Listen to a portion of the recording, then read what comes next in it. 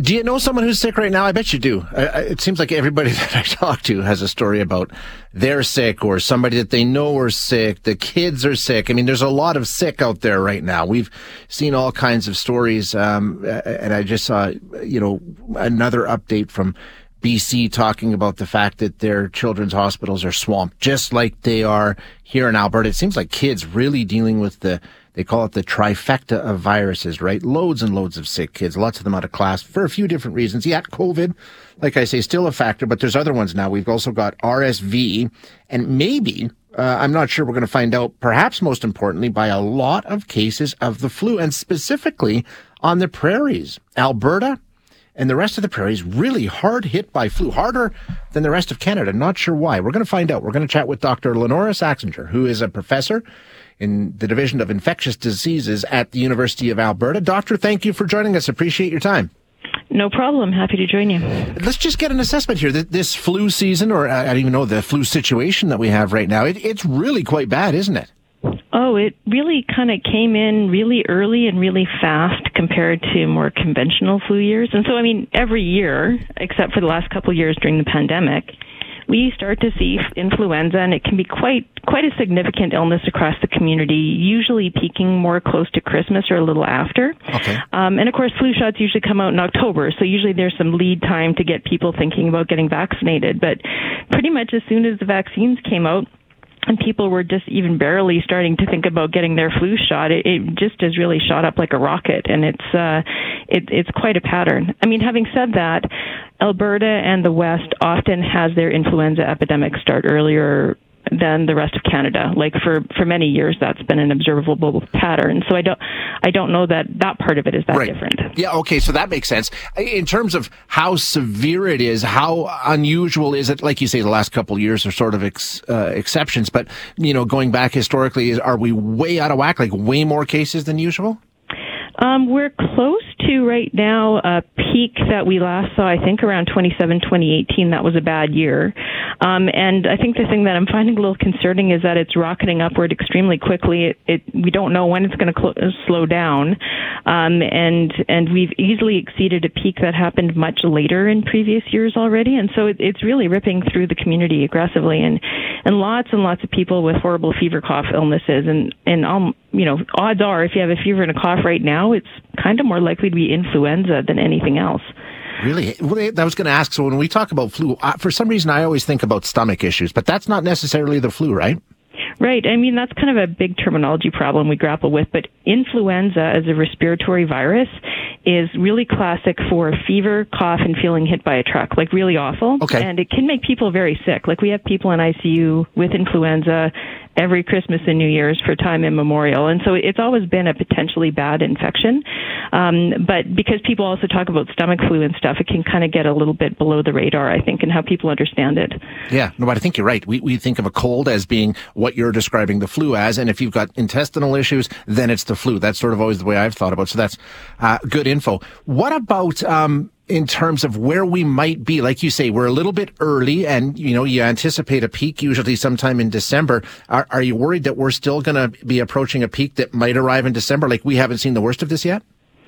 Well, I mean, it hasn't started turning around yet. And the thing that people have to remember is people always think, oh, it's peaked, so that's okay. Well, there's probably pretty much as many cases going down as there were coming up. Right. And so there's all sorts of reasons to try to rush out and get your shot now to try to reduce the risk for the rest of the time, because we don't know how broad the peak will be either. Sometimes we can have things kind of hang out at a high level for a while, and we don't really know what to expect because the flu patterns have been very, very changed for the past few years, and so it's kind of anyone's guess right now. So, I mean, short story is, even especially kids, but also adults should be really emphasizing getting their flu shot ASAP. Okay, I want to ask you more about the vaccine in a sec, but first though, like you say, we don't know because of the last couple of years, and I know that there's this concept of immunity debt, and the fact that because kids weren't exposed or anybody wasn't really exposed over the past couple of years, that means we're playing catch up now. I mean, how big of an impact do you think the last couple of years had on what we're seeing this year? Well, I mean, to be honest, there's a couple of things. One is that over the last few years, because there was not influenza circulating since basically 2019. The flu season was cut short by COVID measures. So the entire population has not either seen influenza infection, and most people also never got their flu shots because there was no flu. And so that kind of background partial immunity that people get because their immune system is familiar with something usually does help reduce the rate and aggressiveness of spread in the community. Like, it's enough to kind of blunt the wave. And that's not present right now. So everyone's kind of really naive to influenza, relatively speaking. People who've had their flu shot year after year after year probably still have an advantage right now, but that even would be a little bit reduced. So there certainly is a lot of dry tinder around, if that makes sense. There's a lot of people who are susceptible. And so it in some ways it isn't super surprising to see it so aggressive, but I'm quite surprised to see it so early. And like I said, that's kind of put us behind in getting people, even people who ordinarily get their flu shot. A lot of them are doing it in November and they haven't had a chance yet. When we talk about the flu shot, and I will admit, I used to have to get it when I taught guitar. It was sort of a condition, not a condition, but strongly recommended for employment, and it probably saved me a bunch. But then we always heard that, if you got the flu shot, maybe it helped 10%. Do we know, in terms of what's going on right now, how effective this vaccine is, and does any vaccine help? The early guess, and this would be a guess, not evidence-based because we don't have the information yet, would be that it should be a pretty good match. Most of what's going around right now is an H3 strain. That seems to be the dominant one, and the H3 strains that were in the vaccine were basically planned on what was circulating about 6 months ago. And so without any big shifts, we would expect this should provide good protection. And good protection here in influenza would be like 60 to 70% protection probably. But the other thing is, like COVID, imperfect protection still reduces severity. Sure. And frankly, it's miserable. So I think, avoid the misery and just get your shot. We'll know more about the effectiveness kind of, in a few months. But if you can't wait for that. No, you're absolutely right. I wanted to ask you, because I follow you on Twitter, and I noticed an exchange that you had yesterday. Now, I get this. I imagine you get it far more than I do. And you went on, and I thought took a perfectly reasonable, scientific, evidence-based approach saying, you know what, you should get vaccinated. Wear a mask if you're in a crowded indoor place if you want to, sort of a thing. Really reasonable. And you immediately had somebody come out, not for saying you're recommending public health measures, but saying you're not recommending enough.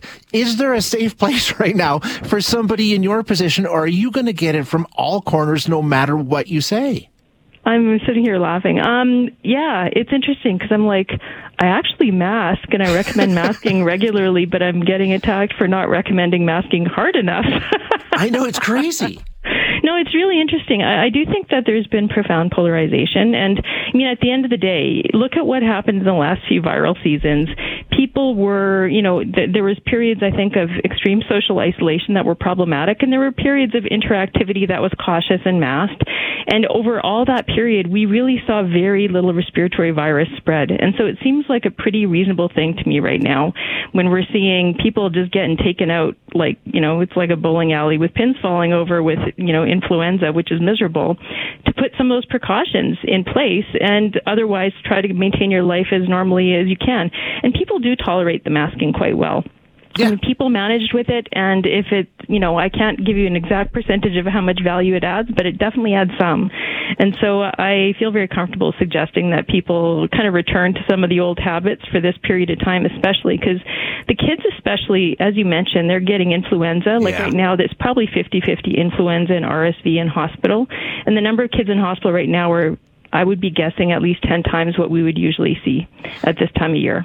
How much of it, when I had little kids, I had one guy who got RSV a couple of times. He was asthmatic and stuff like that, grew out of it. But it's scary as a parent. You don't know if it's cold, COVID, flu, RSV. You just don't know. So, there's no way to tell, is there? You got to get it checked out, right?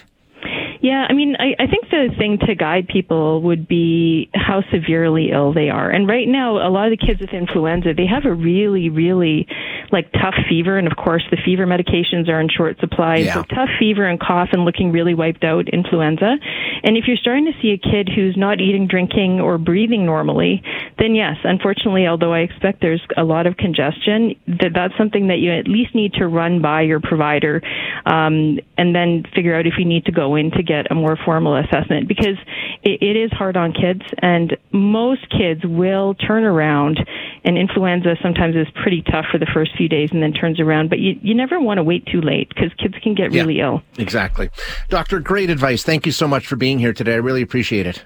Hi, it's Shauna, and I might be a bad parent because my kids think French fries are vegetables. Hey, it's Ryan, and I might be a bad parent because I went out for wings when my wife was in the hospital after giving birth. Johnny here. I might be a bad parent because in my house, the tooth fairy gives pocket change. But we're not alone. Len emailed us and said his 6-year-old daughter's Tarzan moment going from love seat to lazy boy by curtains made him more proud than any dance recital. And Andy left his 2-year-old at the rink. All right, guys, I'm sure we're not alone. Like Andy's kid. For stories and confessions like this, make sure you check out our podcast. It's called Bad Parents, and it's available wherever you get your podcasts. I left a glove at the rink.